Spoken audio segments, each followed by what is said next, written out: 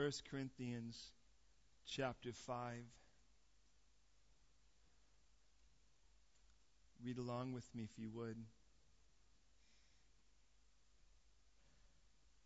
It is actually reported that there is sexual immorality among you, and such sexual immorality as not even named among the Gentiles.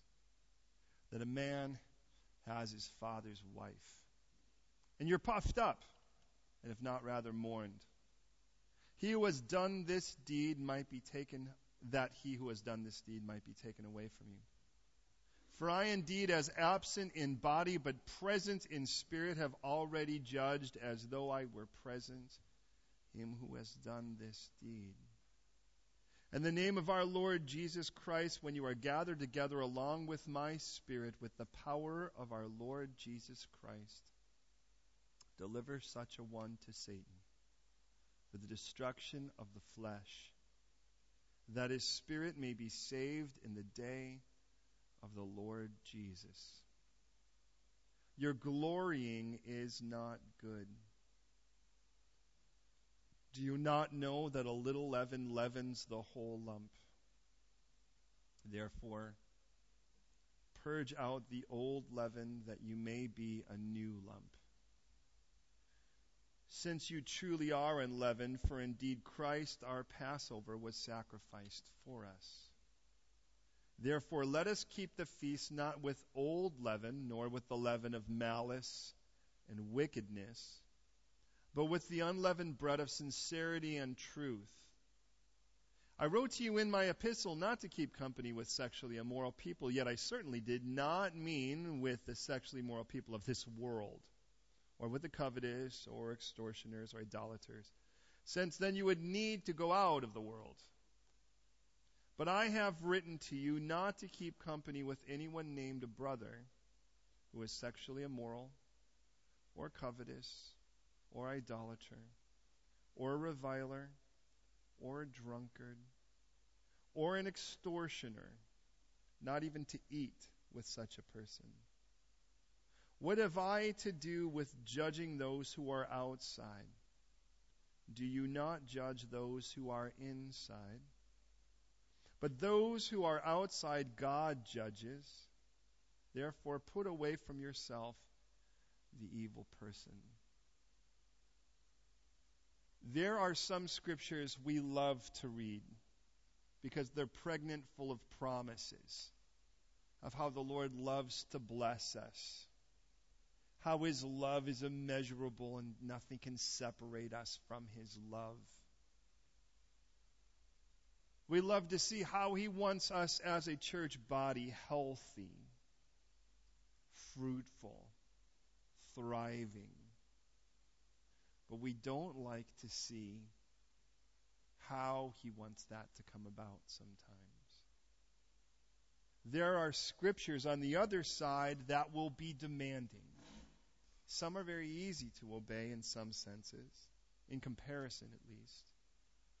And then there are others that are just downright hard. This is one. Ironically, in a world, we're taught that in any way that you're willing to call someone on a wrong in love is unloving. To take any form of disciplinary action is even more wrong. Who do you think you are? We don't mind you being the boss as long as you're signing my check. But I don't like you being the boss in any form of discipline. I don't mind you being my father as long as you provide for me, protect me, calm me on those stormy nights when my heart is racing. But don't you dare think of spanking me. How dare you? Don't you know who I am? Who do you think you are? Let's pray. Lord, some days it's like we're here as a locker room, just getting our cues and getting ready to take the field. Some days it's like a MASH unit where we come in just kind of a bit more haggard and just looking for that peace and healing. And there are some days this is the detox ward where we come in with poisons and then seek to have them eradicated from our spirit.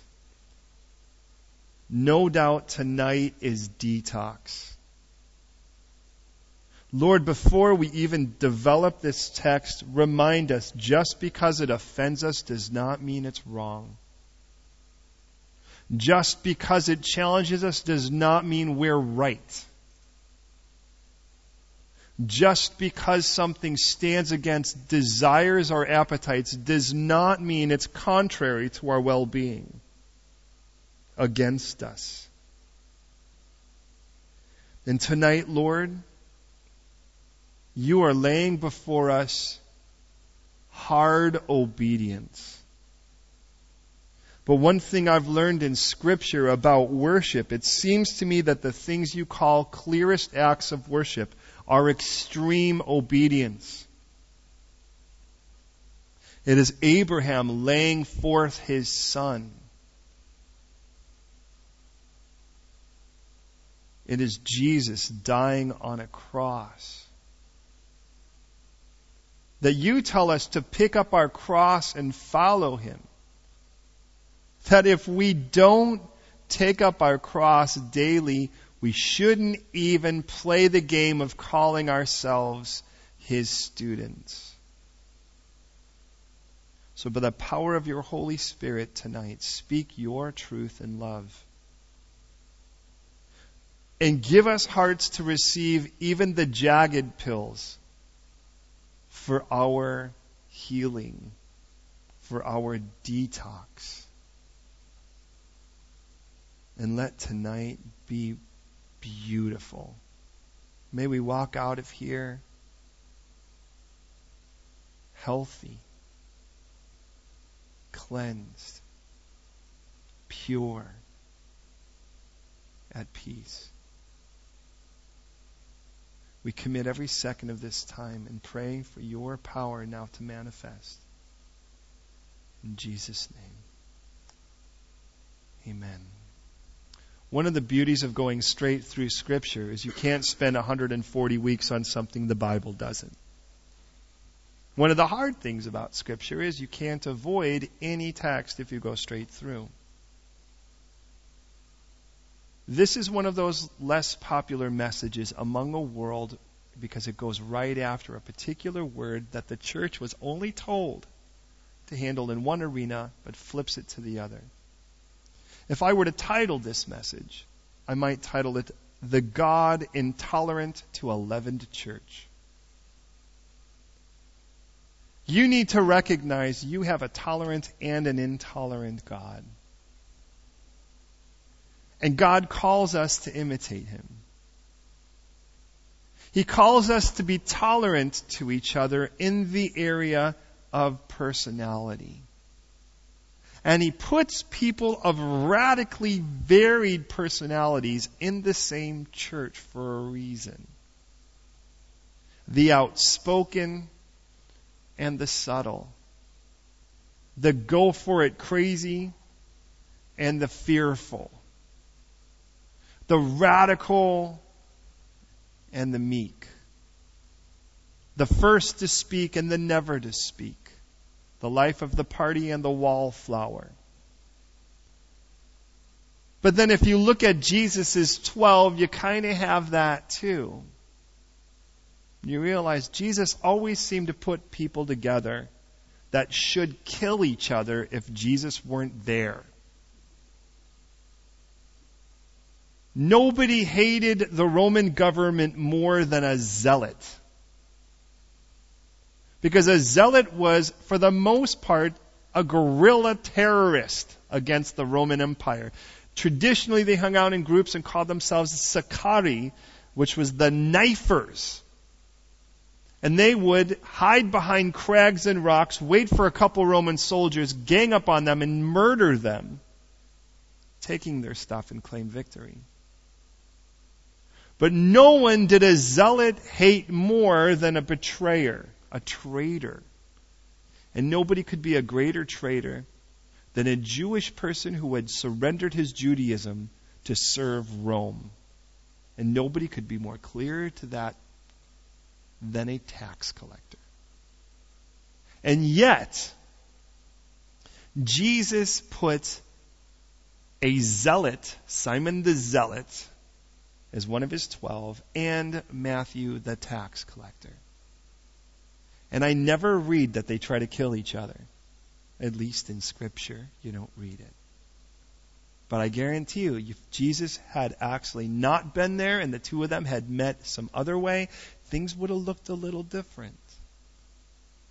Peter the impetuous and Thomas the doubter, Nathaniel the skeptic,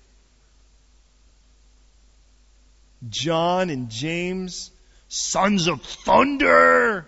Doesn't that just sound like guys that stepped out of WWF?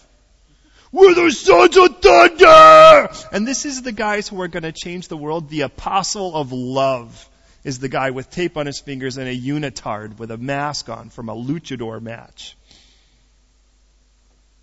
He knows how to take people of radically different places.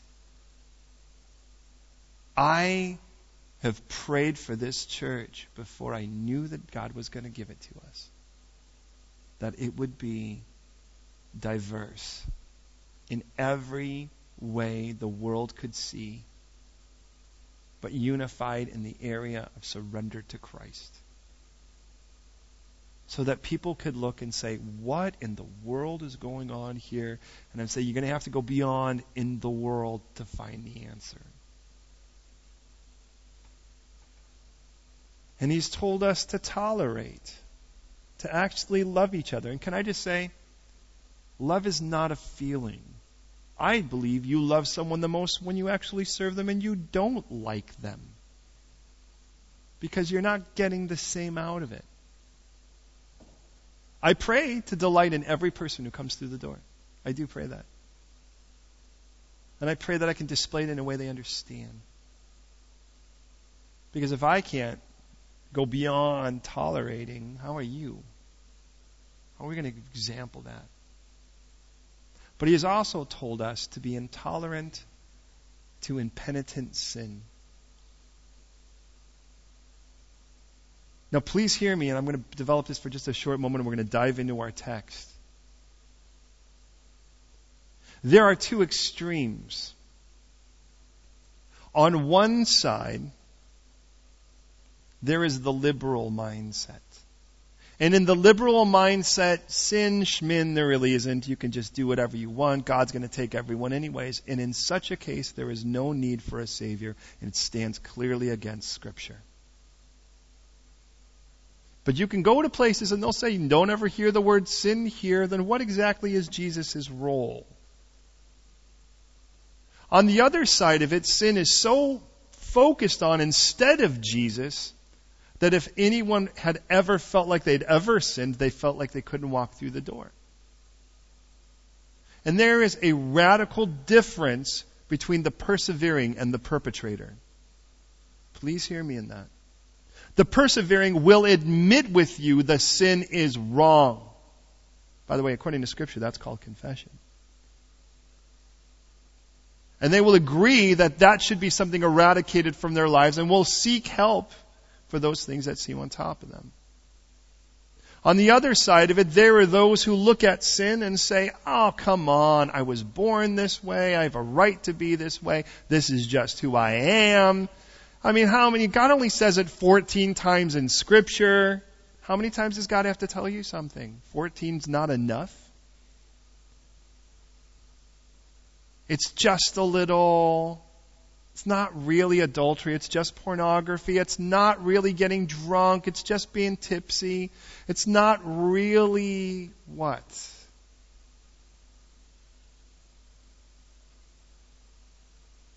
And so Jenny looks and says, it's not really full-blown stage 4 cancer. It's just a little something to play with. It's not really Hep C full-blown. It's just a little bit to inject. What's the big deal? It's not full-blown AIDS. It's just a little HIV in the system. Why are you being so uptight? can I say that if you love someone, you hate what kills them? Does that sound fair? The reason God hates sin is because He knows what it does to you. It hardens your heart through its deceitfulness, and it shuts you down. Paul is currently on his third mission trip. He is in Ephesus, where he will be for 3 years at the school of Tyrannus. He has planted the church 5 years ago on a mission trip, his last one, the first trip into Europe, where he was for a year and a half in this particular community in Corinth, for where he will leave it in the hand of the elders upon his leaving. Now he's been ministering for over 20 years as he writes this. And he says, working our way up to it, listen, in chapter 1, verse 4, he says, I thank my God concerning you for the grace of God which was given to you by Christ Jesus, that you were enriched in everything by Him in all utterance and all knowledge, even as the testimony of Christ, listen, the testimony of Christ was confirmed in you so that you come short of no gift, eagerly waiting for the revelation of the Lord Jesus Christ. This was a church that lacked no spiritual gift, that the testimony of Christ was confirmed in, and they are looking for the rapture. You'd say that was pretty good. He doesn't doubt their salvation, but they're a mess as a church.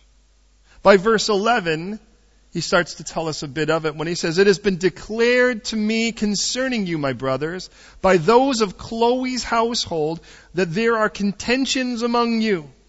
He'll start developing that there's name dropping. You're trying to look impressive to the world and not to Christ. And by chapter 3, verse 1, he says, and I, brothers, could not speak to you as to spiritual people. This was a church Paul planted. He had been there for years, and now he looks and he goes, what happened to you? I can't even talk to you. I have to talk to you guys like the world. You would understand more if I F-worded it all the time instead of gave you hallelujahs. You'd connect more with that. You'd connect more with movie lines than scriptures, with secular songs than psalms. He goes, man, I'd love to talk to you. I mean, understand, if you actually, when you fall in love with the Lord, you start looking for people who don't just call themselves Christians. Does that make any sense? If you fall in love with a sport, you don't want to just find the fat slob that actually wants to bark about it but doesn't really want to play. And when you fall in love with the Lord, you don't just look for people that are like, yeah, I'm a Christian, I'm going to heaven. But you want to find those people like, hey, you want to read with me? You want to pray with me? And they look at you like you're from outer space. And you realize that the pond is a whole lot smaller for those that really want to pursue Christ versus not go to hell. And Paul looks at these people and understand, Paul's in the mission field all over the place. And you know what he's looking for? Fellowship. He's looking for the comfort of fellowship with people that he invested in for years of his life. And he comes back to them and he's like, whoa, we're like not on the same plane at all here. I don't get this. This is not the foundation I laid. This is not the church I remember. Because, I can't even talk to you guys the way I want to. And imagine thinking you could. And as you start growing, you ever do this? You grow in Christ and you tell people about a movie that you thought was so funny and then you put it on and you're horrified because what was funny before isn't so funny anymore. Because when you've grown, you realize that's really pretty awful. But everyone else is like, hey, that's really funny. And you're like, that's not funny anymore. I had a friend's evangelist, and he loves sharing Jesus. Everywhere he goes, give him a bus, a plane, it doesn't matter. He prays for turbulence because it makes it easier to share Jesus. And he went to Disneyland with his wife and his kids. And he went through the small world. He came out of the thing, he was bawling his eyes out. He was a blubbering mess. And the other kids, it's a small world after all. And they're all like, ha, ha, ha. And he's like, no, it's not a small world. It's a world going to hell. Man, he was just a mess. Don't even try to take him on the Matterhorn. Paul says, look, I tried to speak to you guys. I can't even speak to you the way I really want to speak to you. I have to speak to you carnal, as babes. It's been 5 years now, and you guys are still infants. You're still with your nappies. I fed you with milk and not with solid food, but now you're not even able. I assumed that after I left, you actually would stay in the Word. I assumed you'd stay in prayer, and I assumed you'd actually grow to the point where you'd start getting things. No, you're still not able. You're still carnal. He says, for where there's envy, strife, and divisions among you, aren't you carnal and behaving just like unbelievers? And understand, when Paul starts to speak about this to these guys, this is his pastor. I mean, this is their founding pastor. And as he looks to these people, you could tell his heart is broken. But when he gets to this chapter, Paul's more than just heartbroken. He is in amazement. Paul is actually flabbergasted. At this point, he barely knows. It's almost like he barely knows what to say. That's one thing they go, man, I thought you guys would be a little older now in your faith. You're not. That's really sad. That's a little discouraging. But then you get to this. Now understand, in the Middle East there's a sense of community. Now that's not the case here. The Western world's all about the individual. You personally achieve. You find your dreams and you achieve them versus you surrender yourself to Christ. But understand, the Bible speaks about a community. And now that's kind of a buzzword among churches. We don't even know what that means yet because we're still consumers. And we're trying to figure out how to be all consumers and have a community of consumers. And instead of actually a community of people all surrendered to God as his children, where he's the boss. But the idea of actually wanting to be a part of something great actually has a pull. Because this doesn't work as much today, and you'll see why in a moment. It's pretty clear. It says in chapter 5, verse 1, it is actually reported that there is sexual immorality among you, and such sexual immorality that it is not even named among the Gentiles. He goes, and you know what? The greatest thing is this chapter is not primarily about that sin. The biggest issue in this chapter is not that a guy is sleeping with his mom. Now it says a man has his father's wife. You could say, well, maybe that's stepmom. Does it make a difference? Does that make it feel any better to you? He says, and I get the idea, he goes, this is so perverted, even the world wouldn't do this. Could you imagine? It's almost hard for me to fathom what that could be in London. Or for that matter, in the world in general. Can you imagine, it's like, something's happening in the church that the world looks at and goes, ew. Now, please hear me. God wants such a sense of community, such a good sense of family, that nobody wants to leave this. That's the idea. Not because it's a cult or something freaky, but to be honest, just because it's so good. That it's so good. And I'll be honest, I feel that way. I wake up every day and it's like I can't believe that he still, that he does this. That he pays me to stay. And it's like, well, I would anyways. I'd start selling organs by this point. But it's like there's this idea, I can't wait to be with you again. And just hang out and just talk about the Lord and grow some more and praise him. Isn't it just wonderful to praise God and throw yourself on the grill and let God just fry you as you're offering yourself as a living sacrifice? It's like, let it burn. And Paul looks at these and goes, do you realize, listen, the biggest sin is not, in this chapter, is not that a guy's sleeping with his mom. But we can all agree that's intolerable. We should be intolerable to that. Notice what he says, though, after that. His verse 2, and you're puffed up. That's the problem. And have not rather mourned. See, the problem with this church was not just that this guy was sleeping with his mom. The church was bragging about it. We're the church. If you sleep with your mother, we're your church. And if you don't believe me, look at verse 6. It says, your glorying is not good. The word glorying there, for what it's worth, is actually means to boast. You're bragging. Check us out. In other words, you guys need to know we're the tolerant church. Now please hear me in this. Jesus will receive you any way you are, but impenitent, unwilling to change. But he loves you way too much to leave you that way. We've said it before, but please hear me. If we had a marquee, it would say, come as you are, leave as he is. That's the point. And God does want to change you. He wants to change me. He wants to reinvent every one of us. And a church that says, no, we love you because we tolerate anything you want to do, doesn't really love you as God defines love.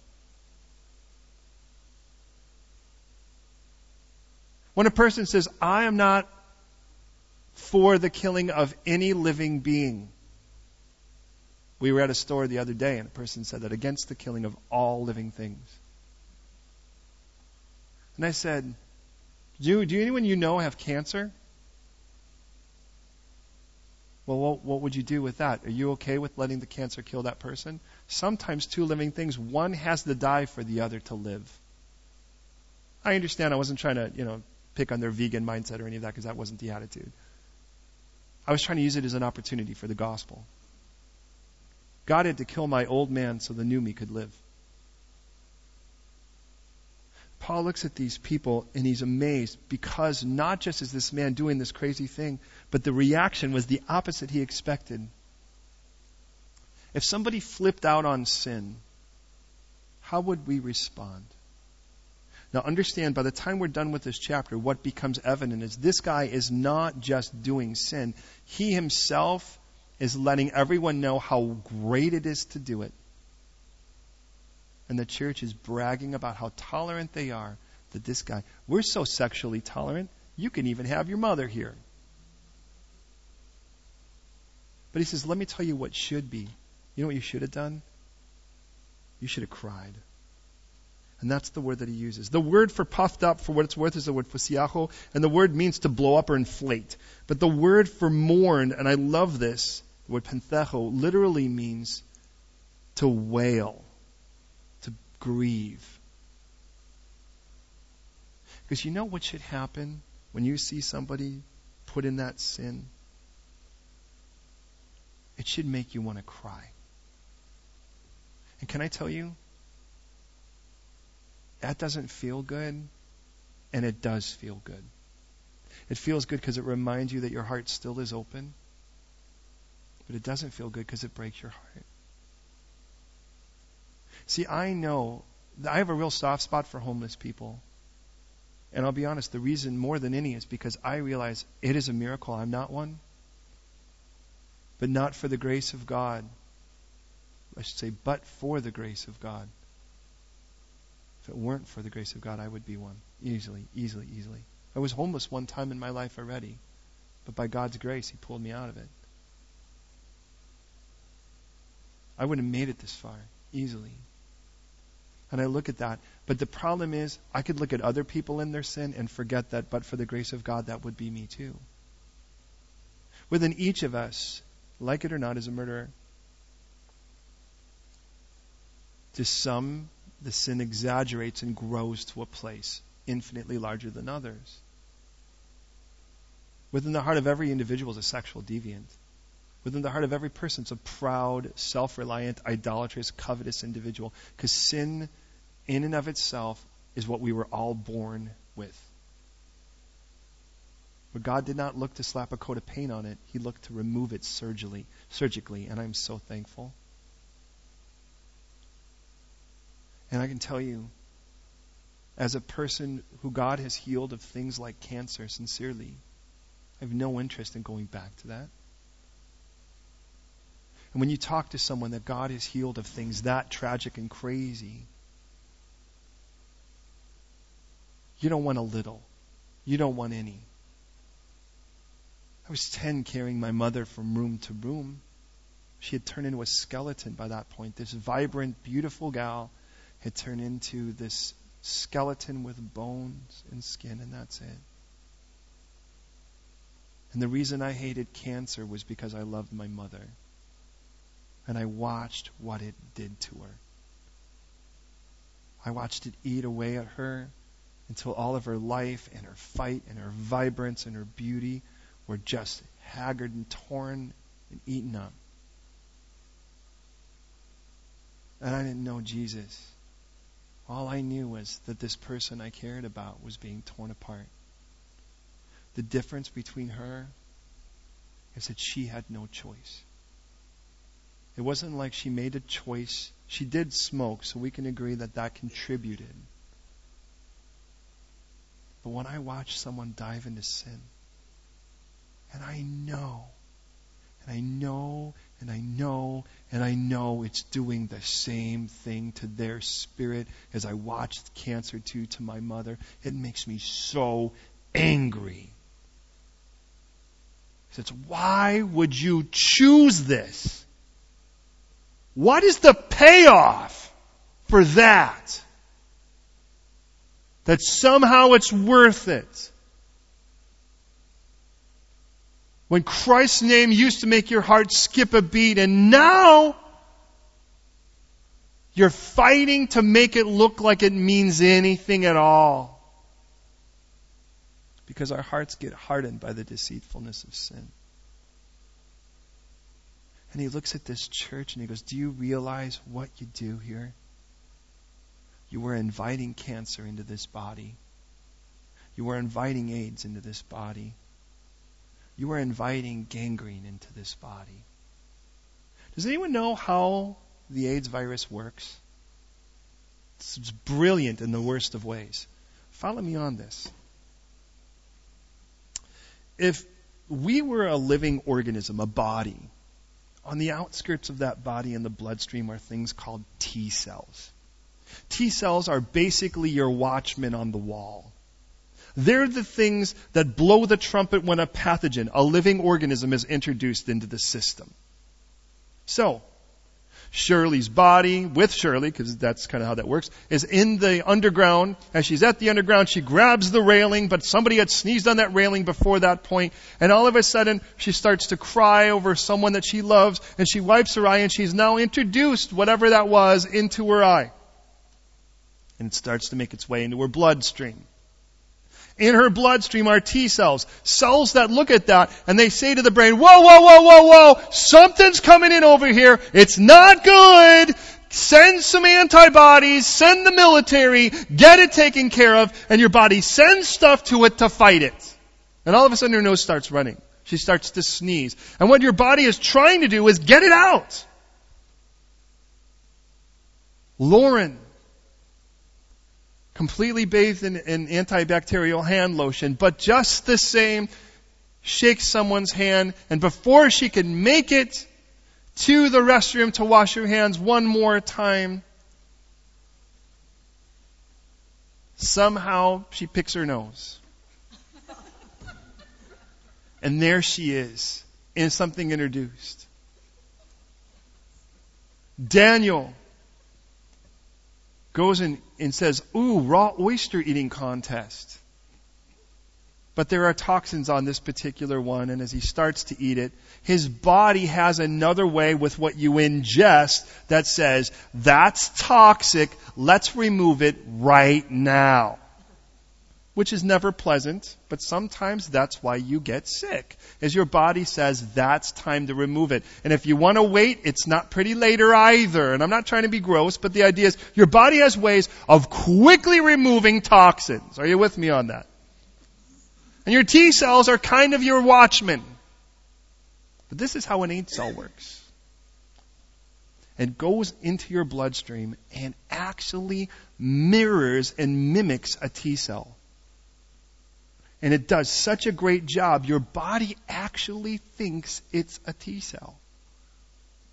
And then, as that is the case, when that pathogen comes, it's like the watchman's asleep at the watchtower. It's like, come on in, buddy, just take over the body. And that's why people who have AIDS die from things like pneumonia. Because something that your body would have fought right from the onset now has made its way in to infect the entire body. Does that make sense? Would you agree that such a cell is heinous and evil in its context? The idea of something letting in evil things, harmful things, but pretending like it's actually the thing that helps nourish and protect the body. And such is every evil teacher who stands pretending like a Bible that he's actually read it in his hand. So is any person who is not willing to stand on God's word for God's truth. Because sooner or later, you're going to get to the point when you make it up as you go along that you're going to let in something that God said don't let in. And this chapter is a rough one. But please hear me. There is a radical difference between a person who is persevering and struggling. Struggling, by the way, I've heard it said is delayed obedience. The idea that you will admit this is a bad thing. You're not going to tell anybody it was a good thing. This is a bad thing. There is shame involved. And by the way, can I just say this? You say, oh, pastors, they just want you to feel guilty. It's okay to feel guilty if you are guilty, if you can do something with it. What's more wrong is to actually let somebody who is guilty feel like they don't have anything to deal with. That's a T cell that is actually not a T cell. Does that make sense? This guy has come in and he is just wild, crazy things he's doing sexually. And as it's the case, the church says, look it, love tolerates. Love does not tolerate evil to the body, does it? Hey, but when one part of the body flares up, the rest of the body seeks to actually take care of it. When one part of your body, your leg hurts, the other leg favors. And when the body struggles, the body should come alongside it in personality. We do that. We love and we come alongside. And I can tell you, man, it is rough because sometimes you know that you're carrying. But in this text, beloved, Paul says you should be weeping over the person. Now, the person who's struggling, we should actually be the ones that, if we know what T cells do, they actually rally then up the other things to come and help. Does that make sense? It's the things that make platelets that cause a scab on your body. It's the things that make your body heal. I got my fingertip ripped off. It may not look very nice yet, but I'll tell you what. Tendons grew back because there were parts of my body that said, hey, we need some repair here. Praise God. And when a brother is struggling and a sister is struggling, there needs to be enough love to say, hey, can I help you with that? And that's what the Bible says. Understand, this should be the first place a person goes when they're struggling. Well, Christ. Let's say that. Christ should be the first person. We should be the first place. But it's the last place anyone wants to go when they're struggling, isn't it true? Who wants to come and eat crow in front of others? But the person that comes in and says, you know what, I was born this way, I have a right to, whatever that thing is. Come on, let's just have some, let's just go out and just have a bunch of beers. And let's go out and do this. And I'm not talking about things in moderation. By the way, I don't even address that. But definitely drunkenness is a huge one. And we're going to see that in a moment. He's like, look you're going to get to the point here where this thing gets so good, the enemy's going to want to introduce things into this just to muck with it and really pollute it. And he says, there's got to be a point where someone comes in and has no interest whatsoever in God, but God's stuff. Which we all can get there if we're not careful. But when we come in here with the understanding that God wants to change us. And we actually come in knowing that He's going to change things that we actually think are pretty cool at the moment, but God is better. And we have to trust that He has better. Even if He's going to remove stuff that's like, hey, that's my good stuff, God. And God's like, hey, that's not your best stuff. Jesus told us, for what it's worth, that the kingdom of heaven in Matthew 13 was like a woman who snuck in and hid three measures of leaven in the lump. And you know what happened? The whole lump got infected. Now, you say, well, that seems like a cool thing. No one sneaks in. This isn't a birthday party. She snuck something in. She hid it because it was bad. Now, leaven's yeast. Now follow me on this, and this should follow into what we get then, and it really makes sense. The yeast is something you add to something that would basically be a cracker or a crisp, but then when you add leaven to it, what happens is it makes it much bigger, but it doesn't make it much bigger with more mass. It fills it full of air. But who wants to eat a little crisp when you can have something the size of your head? But you're not getting any more for it. Same amount of mass in both cases. But what yeast does is it decays. And as it decays, it expands. Just like most things, when they decay, expand. That's one of the reasons why, because yeast is one of the things that grows, for instance, in alcohol. And as that's the case, that's why they couldn't put wine that's changing, for instance, grape juice turning into wine, into something that's inflexible, because it's going to expand because of that. And before we had Passover, We had the time of what we called chametz, or the yeast, literally the sours, but it's translated the yeast. And what we did is we drove it all out of our house. We had no yeast in during the Passover. And the idea is God says, I want it all out. If you really want to see deliverance, you want to see the enemy conquered, and you want to get out of Egypt, well then you need to get the leaven out.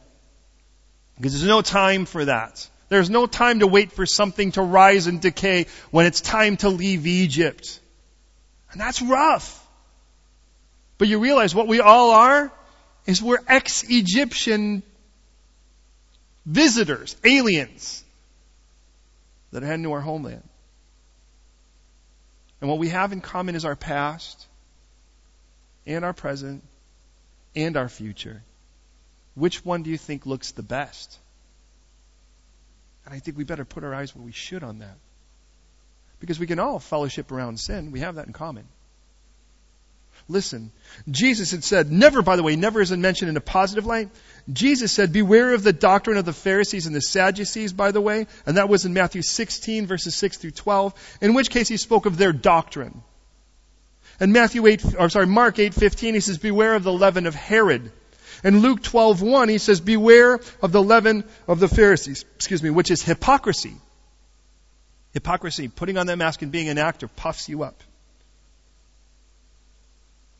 It tells us a little leaven leavens the whole lump, and what we're going to be told here is to purge out the whole leaven completely.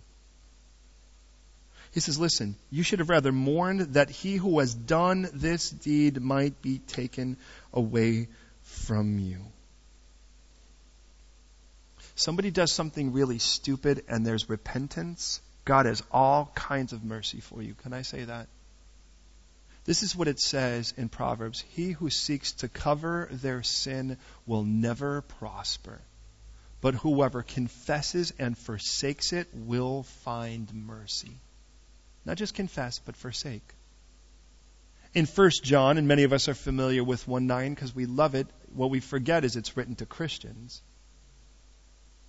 Is if we confess our sin, He's faithful and just to forgive our sins and cleanse us from all unrighteousness. To confess, homologamos, literally means to let your words be the same as God's. Your reason be the same as His. So you don't just call it a little thing, you call it adultery, you call it fornication, you call it drunkenness, you call it greediness, you call it covetousness. In the end of it all, what God wants is for us to hunger for holiness. We sang it. But please hear me. In Scripture, holiness is always holiness unto, not holiness from. What makes you holy is who you are attached to, not what you are separated from. When God said, Moses, take off these sandals, you're on holy ground, what made it holy? That God was there. What made the things in the tabernacle holy? God was there. What made God's people holy? God was there. And He wants us to be willing to shed everything that would keep us from Him.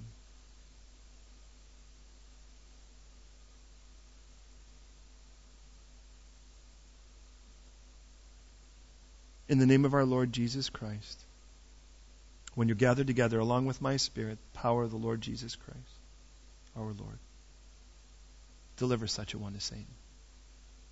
Who wants to do this? Anyone want to volunteer for this? What does that even mean? Right? What does it mean to deliver someone to Satan? In Job chapter 2, Job is speaking with God. And Job says, let me have him. Speaking of Job. You know, God and Satan are having a conversation, and God's like, so what's up? And Satan's like, well, I've been roaming around trying to find someone, and you know, they're all wicked. And God says, have you considered my servant Job? Have you ever thought, God, if you're in a conversation with Satan, don't bring me up. Have you considered my servant? No. And Satan says, and by the way, listen to this, because I think it's the attitude of the world. Satan says, let me at him. He'll curse you to your name. I mean, of course he praises you. Look at how you blessed him. You know the world to do the same. The world looks and says, of course they praise. Look at you guys are first world country. You guys are well dressed. You're fed. You could say you're starving. You haven't eaten in an hour and a half. Right? You're freezing. You're not freezing. It's 10 degrees outside. With wind chill, 9. That's 9 degrees above freezing. I'm parched. I'm about to die. I better go get a Coke. Right? And the world says, of course you'll praise God. I mean, look at how you're blessed. Well, ironically, because we are His, He blesses us. Satan says, oh, let me at him. He'll curse you to your name.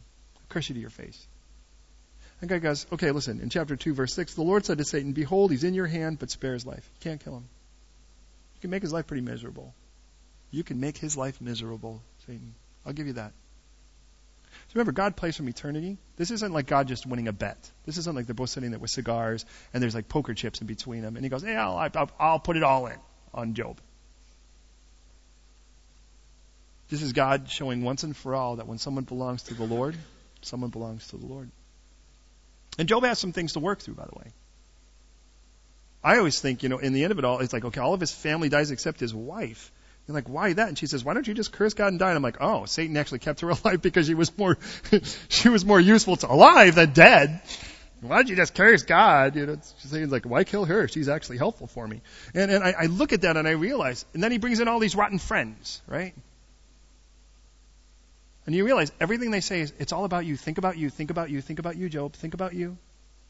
You probably did something wrong, right? Come on, think about it. And Job gets to the point where he gets kind of maneuvered into this place where he feels like he has to defend himself, and he makes it about him.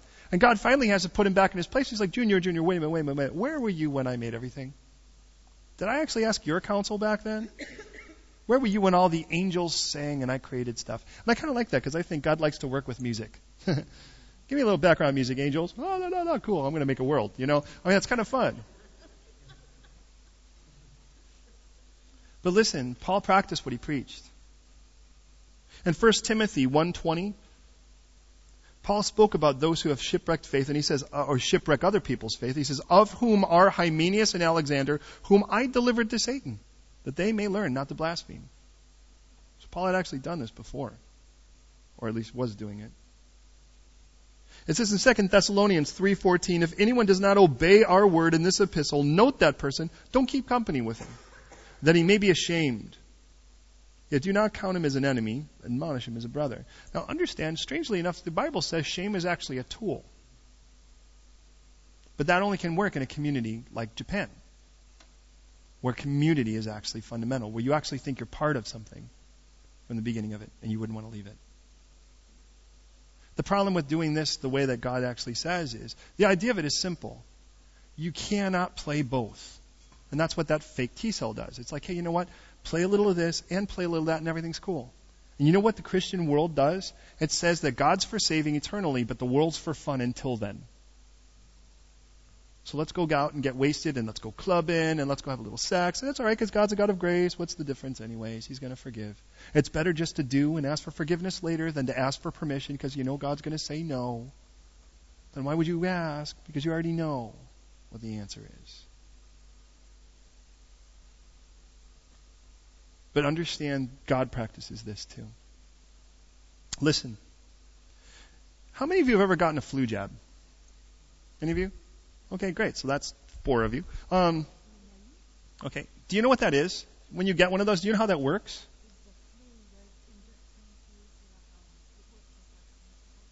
Yeah, but why would you want to be infected with the flu if you want to fight it?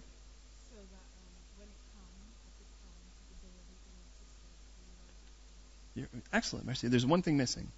When they inject the cells, they're dead cells. They take the flu cells, the same flu, but they kill them first. But what happens is, as those cells go into your body starts to figure out how to fight it. Does that make sense? They have specific ways, specific chemicals and so forth that actually work to fight certain things. So your T cells are trying to figure out what part of the Army is it, the Navy, the Marines, what do they call to fight it? Does that make sense? And that's a lot of cases with the vaccination. Your body permanently develops a way to fight it. That, by the way, is called immunizing yourself, right? Here's the problem. If you inject something in and don't allow it to live, you will find a way to resist it. Does that make sense? And you can do that here. You can take the Word of God that's being even shared today, and you can agree that it's right. You can agree that's the truth, but not be willing to actually let it live in you. And when that happens, guess what? You start inoculating yourself to the truth. And you're doing the same thing. I could do it too. And that becomes the danger. So what happens is, you're like, yeah, I agree. I agree that we shouldn't just be running around having sex with anyone we want. Yeah, but it's just a couple. Do you realize what you just did? You're like, I, in theory, agree, but my heart doesn't agree with it anymore. And the heart has this terrible way of converting the mind. Have you learned that? We go, I know that's what God says, but I'm going to invent a circumstance that somehow I'm going to salve my conscience and do it anyways. God says we should be ready in season and out of season. We should be ready, but I'm going to put myself in places where I'm completely predisposed to not being ready to serve under any circumstance. And we can do that. Hey, me too. Me too. So this is the way God did it, to give you an idea.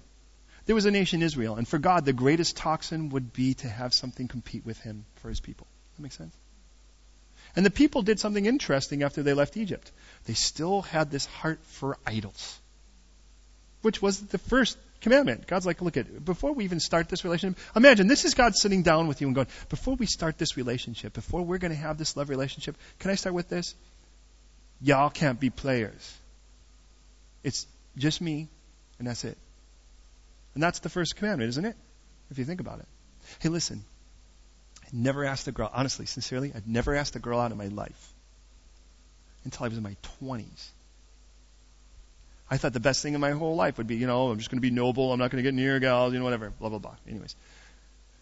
But when I met this particular gal who was working as an assistant to a director for a Christian film, and they needed someone to do the soundtrack, and there I was kind of being enlisted into that position. And she was very unhappy. She had been through some pretty rough situations as of recent, and she was the grounded Christian, and I was still pretty much burping my mother's milk in regards to my walk with Christ.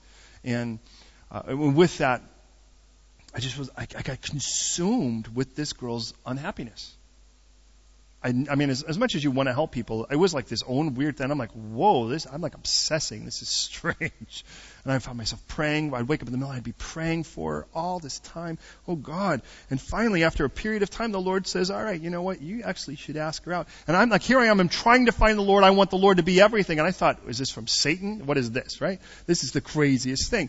And it is such a strange idea. And I'm like, all right, Lord, maybe just because it doesn't make sense and I'm obeying you, that will be kudos. So I'm going to give it a shot. I've never asked a girl out. There's no place in Scripture that says this is what you say, right? I'm like, it was like, should I have gone to her father and offered him a goat, And so, so I call this girl on the phone and I'm like, hi, Suzanne, this is Tony. Hey, Tony. Hey, I was just wondering, would you like to go for a walk on the beach? She goes, no. Okay, now listen, right? If a guy never asked anyone out, you know what he would say to himself, right? Well, she would have said yes. She would have said yes, right?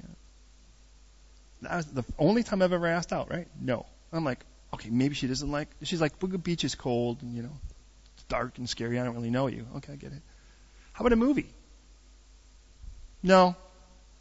Okay, at this point I realized, I'm like, oh God, I get it. This was to humble me.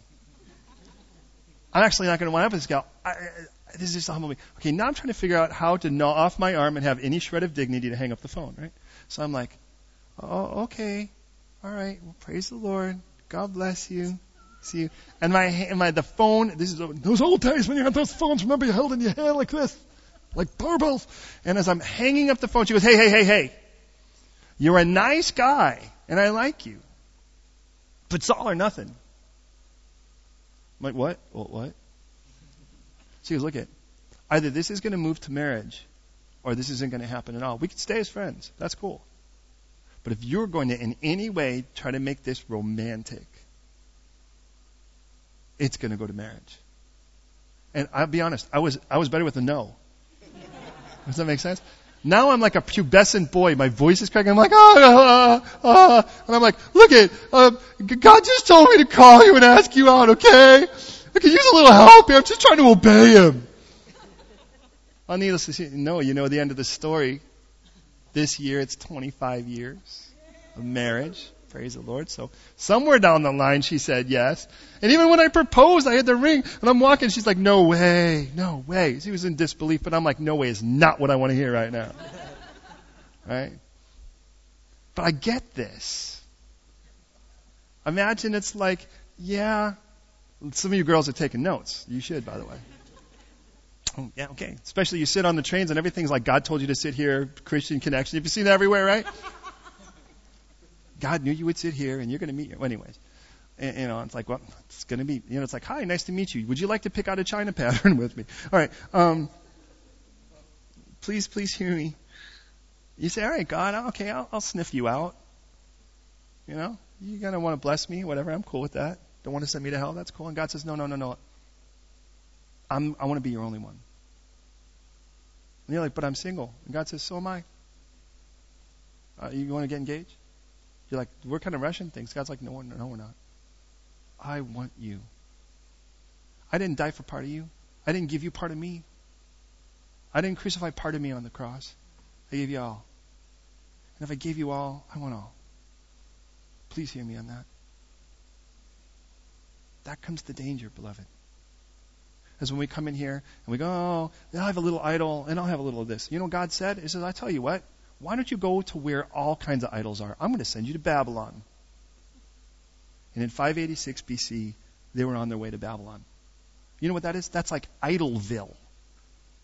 And they had all the idols they could possibly want and more.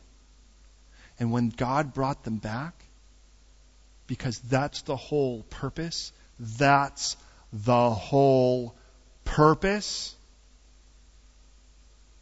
you never see another idol again with the Israelites. Never again. As a matter of fact, when the Roman historians speak about Jerusalem, they say there are actually 7 things that are so amazing and unique to Jerusalem. I mean, one is that there's a day of the week nobody works. What's that about? This is Luke's paraphrase, of course. Another is this giant temple that actually reaches to the sky. That's pretty amazing. And he goes, and the most amazing part about it, it's the only Roman city you can't find in the entire temple, 1.2 million square feet. You can't find at all in the temple a single idol. What's that about? Never seen one like that before.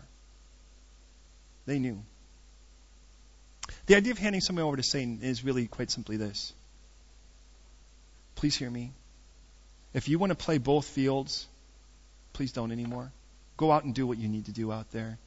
But the moment you're done with it, the door's open. Please come back then. Anybody want to do that? Don't you feel like you're ripping out your heart and your throat when you do that? But can I just say, as a pastor, it's by far the hardest thing I may have ever had to do in my life. But every time it's been done, the person's come back. Now, they come back haggard. They come back pretty beat up. And it says here that. It's like you really want to see what Satan has to offer. And you don't want to read Job. You want it firsthand. Please hear me on this. That doesn't have to be you. But if you want to play the game that actually sin's cool anyways, can I lovingly tell you, get out, but come back? The most beautiful part about this is 1 Corinthians. Please hear me. If you came in here and you were infected with something contagious, you would love others not to be here. God says that's what happens with sin. But by 2 Corinthians, listen to this. Chapter 2, verse 5. If anyone has caused grief, he has not grieved me, but all of you to some extent, not to be too severe. The punishment which is inflicted on this man by the majority was sufficient. What man? This man, we read here. So that, on the contrary, you ought rather now to forgive and comfort him, lest perhaps such a one be swallowed up by too much sorrow. Therefore, I urge you to reaffirm your love to him. Please hear me. God does not say, write him off and call him anathema, have nothing to do with him ever again. But you know what the biggest problem is? If you say, you know what, I hate to do this, because you know what happens if you do that. Someone's like, who do you think you are? And it's just going to get ugly. You are so judgmental, and you're so, who do you think you are, super righteous, blah, blah, blah, blah. I'm like, look, I can tell you this. I am susceptible. Can I say that? I am susceptible to sin. And if I'm susceptible to sin, I don't want to be where it's contagious. And that is not being mean to you. That is loving every other person I would infect in my contagion. And I don't want apathy, indifference to infect me. I don't want sin, who cares, Jesus, whatever. I don't want that to infect me. Could you imagine how infectious I could be if I spouted that nonsense? And I'm not, check me out, I'm awesome. But people listen all over the world. That doesn't make me special. Christ makes me special. But the effect would be far-reaching beyond what I could see. And because I love you, I don't want to be infected. You ever go to the doctor's office and say, hey, if you have an infectious disease, go through that door? And I'm thinking, who went through that door before me? Because they're like, look, even among the sick people, you shouldn't be around here because sick people are even more susceptible to getting it. But if you come in, here's the beauty. You come in and you're like, I'm dealing with this thing, and I will admit with you, this is sin. Please let me change. God, please let me change. Change me. Isn't that where we're all at? Please hear me on this, and we'll get around to it. Now, please, anyone want to do this? But we all need to. The problem is, could you imagine if someone came in and that's where they were? And I had to say, you know what? I've warned you, I love you, but if that's where you're at, just go and do it until you're done, and then please come back. How many of you would be so angry you'd want to leave the church? And the craziest part is that it would have been done to love you. Now, I'm not saying that because I have a history of that, I'll be honest, or that that's ever happened that way. I just know that that's what happens. The problem is that person will just get up and go to the next church and infect someone else. And we've seen that. The person that comes in, and by the way, for a person that's supposed to be a leader, if their family is in order, house isn't in order, you don't play. And a guy came in right at the beginning of the planning of the church in California, and his house was a mess. And I'm like, you know what? With all due respect, I know you've got the greatest, and you think you have all these great characteristics and qualities and all of these qualifications, but as far as I'm concerned, until your house is in order, none of this is playing here. You need to know that. That man just got up with his family, he left. His daughter became a youth leader and molested some girls. The husband and wife both wound up suing 2 different churches, split 3 churches after that. And the sad part about it is that they just didn't see it coming because they just needed a youth leader. And one of the people was musical, so that was easy. Just get him onto the worship team. They didn't even see whether they were saved. And I'm not trying to pick on those churches. I'm just saying, look, the reason I say that is that's just what happens. Now listen about it personally so we can close this up, because let's face it, this is hard to swallow, but we need, any of you other than me need to hear this? God wants you, listen, and me, to hate our sin, not just the earthly consequences of it. And this becomes the problem, beloved. Please hear me. Wife walks in, sees her husband with porn. Husband walks in, sees his wife chatting with someone, and it's clearly romantic. And now it's ugly. And they're in my office talking about how horrible this situation is. And they feel, the weirdness, because for a long time they have this false sense of security, like a bad T cell. Us will never. And what happens is they come in, and she's like, she's going to leave me, he's going to leave me. And they're scared to death of that. The children, what happens if the children find out, what do we, I'm like, do you hate the sin, or do you hate what just happened in your house? Because the moment that the earthly consequences lessen, you'll go back to it. It's like, I hate this sin because you know what? I'm drunk in public now, and now I'm getting arrested for it, and I think I might have a warrant out for my arrest. And then it turns out that the police drop the charges, and back you go to the bottle. God does not want you to hate your earthly circumstances, and that's all that in regards to the extent of your sin. God wants you to hate your sin because what it does between you and Him. Because when that's the case, there's a difference. You won't want to do it. Because no matter the first time you sin, it's going to do that. It makes your relationship suffer. Hey, the first time a guy starts looking that way, the first time the girl starts chatting like that, it immediately destroys the relationship between them. They learn how to put on the face, which, by the way, again, is being a hypocrite. They learn how to act. They learn how to pretend. They learn how to make it look like everything's all hunky-dory. But let's be honest, in the end, he's lying, she's lying, and that is something between them. Just like Adam and Eve, after sin was introduced, they looked and realized, we better cover up some stuff in between us because I don't want you seeing all this anymore. See how that works? And he's in the corner online gambling, and he knows she hates it. And she's in the corner buying things that she knows she shouldn't be doing, and it's nowhere near what God wants. And she knows she can't tell her husband. And she's saying things to her friends that she should never say, and he's looking at someone he should never be looking at. And all of a sudden, it's like the two people are in the same room, but there is a world that they're both hiding by this point. And man, what you realize, man, the moment you pull the lid off of that thing, it's like a jack in the box. It's like, boing, right? And it explodes on both sides like volcanoes. Please hear me, beloved. You don't have to do that with the Lord. You're like, well, why does God want me to confess? Hasn't He forgiven all my sin? He wants you to admit it's still wrong. So your heart can hear you say it. So my heart can hear me say, that's what it is now.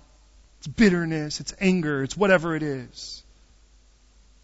He goes, and you know what? If someone wants to just play that fake T-cell, let them go out and get all they want, and when they're done, but please, please, please, this is what it said in 2 Corinthians. That guy came back. Did you see that? That guy came back, and when that guy came back, I think he came back without mom. And he goes, can I just say 3 things on this? And we're almost done, but please hear me on this, because this is the training we need on the other side of it. The problem with the moment of actually saying you need to go is that you forget that they come back. And you think that that moment's the only moment. And let's face it, a relationship gets severed. That's like death. But God resurrects Lazarus for a reason. You know what it says? Look, there's 3 things. And please read this with me. If you can get to 2 Corinthians, would you turn there, please? Do you realize what we're all... You know what's happening in this room right now? Can I just say this? We're growing up. Spiritually, we're growing up with this. Do you realize that? Because kids don't do this stuff. Listen to this again. 2 Corinthians 2, verse 5. If anyone has caused grief, he has not grieved me, but all of you to some extent, not too severe, not to be too severe. The punishment that was inflicted by the majority is sufficient for such a man. So now that, on the contrary, you ought to rather. Ready? Here's the first. Can you say, 1, forgive? Okay, do that with me. 1, forgive. 2, comfort. Notice that word that's there. And literally the word is like, parakaleho, the way to come alongside an individual like that. And then the third, notice it says then, reaffirm. Say number 3, reaffirm. Okay, number 1, forgive. 2, comfort. 3, reaffirm. Okay, this is the way it works. First of all, to forgive literally means to cast away and leave. So whatever that person was doing now, you're casting away. And if I'm casting it and abandoning it, I can't bring it up anymore. It's done. I'm not going to look at you as the drug addict anymore, as the prostitute. I'm not going to look at you anymore as the person who went back into your crack, or the person that went back into that sexual relationship, or whatever the case. Because I'm going to forgive that too. Oh, Jesus did the forgiveness. I just need to cast it out of me so it's not going to be between us. Does that make sense? But the problem is, let's face it, if that were you and you came back in here, which one of you actually would want to just sit next to the next person and pretend like it didn't happen? You know what they're going to need? Is we need to make the conscious effort to get beside them now. Does that make sense?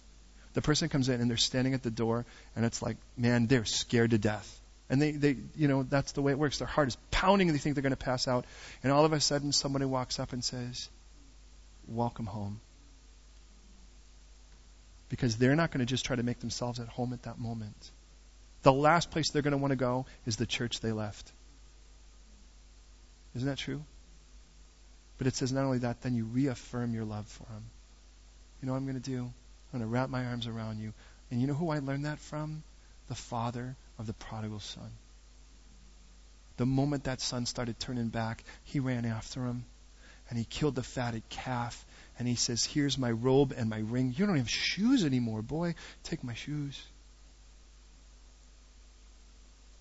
The problem is, the father would have looked at it as unloving because he let his son have his stuff and leave. The father knew where he was going. Please hear me on this, because here's the argument. Yeah, but if you do that, they'll walk away from God. Hello, they're not with the Lord right now. They just think they are.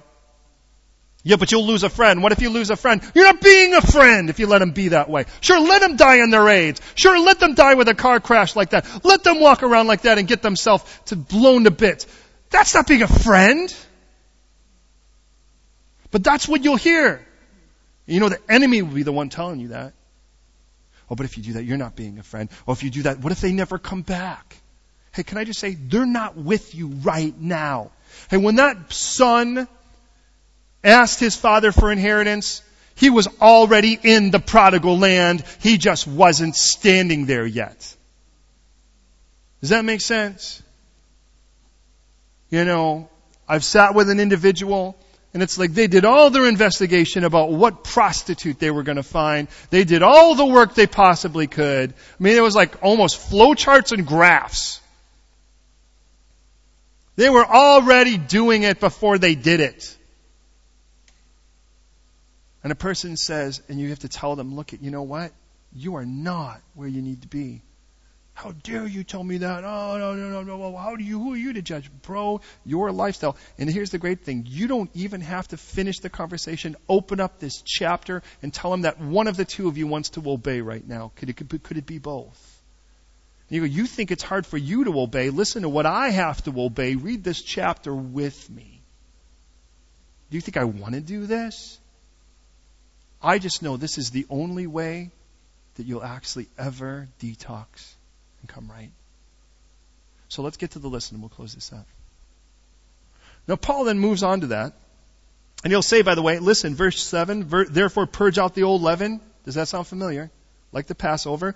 That you may be a new lump, for truly you are unleavened, for indeed Christ our Passover was sacrificed with us. Therefore let us keep the feast. Not with the old leaven. If we're going to celebrate freedom, if we're going to celebrate the conquering of the enemy, isn't that what Passover is about? If we're going to celebrate freedom and conquering of the enemy, then we certainly want to do it for real with no leaven. So let's purge out the leaven of malice and wickedness as well and live it with the real bread of sincerity and truth. And then he says, I wrote in my epistle not to keep company with the sexually immoral people. Certainly that did not mean with the sexually immoral people of the world. It's like, oh, look, I can't hang out with sinners. That's not what he's saying.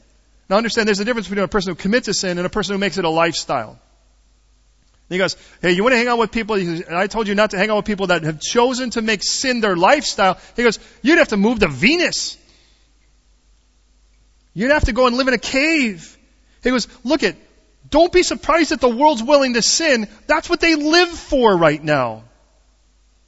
And I've heard it said, we shouldn't be surprised that sinners are willing to sin. We should just be shocked that saints aren't willing to be holy. Verse 11, but I have written to you not to keep company with anyone named a brother. And there is a list here now of 6 things. And here's the 6. First of all, who's sexually immoral. The word's pornos. Any sex outside of a man and a woman in marriage, God calls sexually immoral. Pornos, same word we get pornography from. Any sexual relationship outside of committed male and female marriage as God defines marriage, God calls immoral. Which, by the way, drives me mental on the trains right now. I can handle all the others. This guy, one of these two is gay, one of these two is whatever. If you still have a problem with it, our work's not done until I see the 2 in the collar.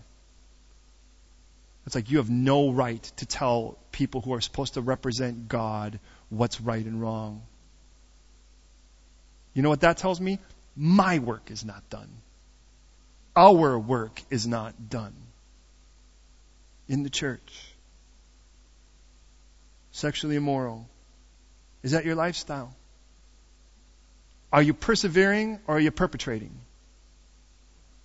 I've heard of a story where a man back in one of the churches down in Southern California said that the greatest thing you could do is listen to worship music and have sex with them. And by the way, he was pretty open to either side of that. What do you do with a guy like that? You hand him over to Satan until they're willing to change, to admit it was wrong. Second, covetous. The word for its worth is, it simply means eager for gain, that all they want is to get. The problem is you can go to churches and actually be a covetous church. And yet what God said is, don't even eat with a person that's what they're all about, is getting more. That's their life. The third word is idolater, and that's anything that you would worship outside of God. By the way, you realize that includes One Direction, football, anything else? And we even use the terms, right? It's an American Idol. It's British Idol. It's idolizing someone. Then we get this word. Reviler, drunkard, and extortioner. Reviler is a person who causes mischief. That's what the term is. Ledoros. The idea of somebody who lives to make other people's lives worse. It's the same word, by the way, of used of an abusive individual. Your lifestyle is one that abuses others. The word for drunkard, by the way, and you think, well, that's okay, I don't drink, I just smoke marijuana. The word there is methusas, and the word means tipsy. Don't even tell me. Huff and glue, 65 Red Bulls. If you're getting tipsy from it, it's this. The question is it your lifestyle, and could you give a rip to not change? If you've got an issue with this, let's take it to the Lord tonight. Wouldn't it be great if we walked out of here pure and clean? If some of us, it's like we want it. Does that make sense? It's like you go from wanting to not do it anymore to wanting to not do it anymore. It's like you get so hardened, you're just so, it'll always just be. No, it won't always be. God knows. And the last term, extortioner, literally is somebody who seizes upon things. They're the opportunist that seizes upon people and things for their own benefit. And that could be a church just as much as a person if we're not careful. But let me remind you, all churches is people. You're only as good as your source material. If everybody sounds like you're choking a goose to death, you're not going to have a beautiful choir. Now, the scary thing is, if we look at this list, is there any one of us here that actually says, I'm completely free from any and all of these sins? Let me ask you something, and this is a verbal quiz. It's only 6 questions. Are you willing to agree with me that sexual immorality is wrong? Yes or no? Yes. Okay. Let's see if we can get all of you to respond. Are you willing to admit with me that covetousness is wrong? Yes. Are you willing to admit with me, by with me that means I agree with you, that idolatry, worshiping anything but God, is wrong? Yes. That could be my kids. It could be my wife. Are you willing to agree with me that being abusive is wrong? Are you willing to agree with me that a lifestyle that is tipsy is wrong? Are you willing to agree with me that a life that lives to seize upon others, suck from others, and take from others instead of give and give is wrong? Well, I guess we're okay. If you yesed with me. But could you imagine saying, bro, we can't even eat until you get this worked out? Well, I'm struggling. Okay, can we start with this? Can we start by agreeing this is wrong? Now, can we pray that we would hate the eternal consequences of this more than just the temporary ones? What this does between you and God versus just what this does. He says, what do I have to do with those that are outside? I'm not going to judge the world. That's not my job. He goes, but hey, this church was planted. I should have a right to have some say in it. And as I'm following the Lord in this, look at it, it says, therefore, those who are outside, let God judge that. Put away this evil person. The word evil, and this is how it ends, literally means harmful. It isn't that you just go, ew, evil, because we're all naturally bent on our evil. But God has to slay that. He goes, but could you get rid of the contagious, infected individual until they're willing to admit that they need to be cured of it? He said, it's a little measles. What's the big deal? Come on in. Come on in. So you have that horrible vomiting flu. Come on in. Cough all over everyone. That's beautiful. Because we take everyone in. So you have a problem with molesting children? Come on in. We don't need to watch you. Hey, by the way, we have let people in with a history for those things, but they come in always, and they're willing to admit that that's a problem, and they come in escorted. And they don't walk around. They're always escorted. Because we want everybody to find Jesus. But they have to start by admitting to us that it's wrong, and they're willing then to put up whatever is necessary to never commit that again. Does that make sense? We do that when we see couples restored because someone's done something really stupid. Because they think about the momentary payoff instead of the lifetime of shame that it covers. You say, well, are you willing to do everything that is necessary to pad yourself to never, ever do that again? Because the moment you start easing up on those things, you watch what happens. You already have an appetite for it. Beloved, I recognize that what was said tonight was not easy to hear. It's even harder to say. But that doesn't make it not true. Please understand, the reason God wants this is because He loves you. And He loves me. And He doesn't want you dying on the vine because somehow you have a false sense of security. That is the cruelest act of non-love that anyone could give. It's just like that T cell, a foolish, false sense of safety. And what this chapter does is it just rinsed out and eradicated all of the AIDS cells. It just de-HIV'd the body is what it just happened. Do you realize that? And if you talk to somebody dying of AIDS, and you ask them, hey, if your body could be completely purged today from HIV, would you want that? You'd be almost foolish to ask. But can I say as a body, do we want that purged from us? Hey, we may not be able to change the world out there. At least God can do that. That's His work. But we have a choice right now in regards to this. And that's what I want. Please, please, please, for the love of God, please, let God purge. You'll be thankful you did. The cross paid for it all to show that who we were died. The resurrection proved that not only did the blood cleanse us, but there's a new us on the other side of the cross. Have you accepted that gift of Jesus? That's where it starts. Because it says, there your passions were crucified. There, sin as your master was crucified. There, your judgment was crucified. There, your guilty verdict was crucified. But the death was half the story. The resurrection is the part that we live now.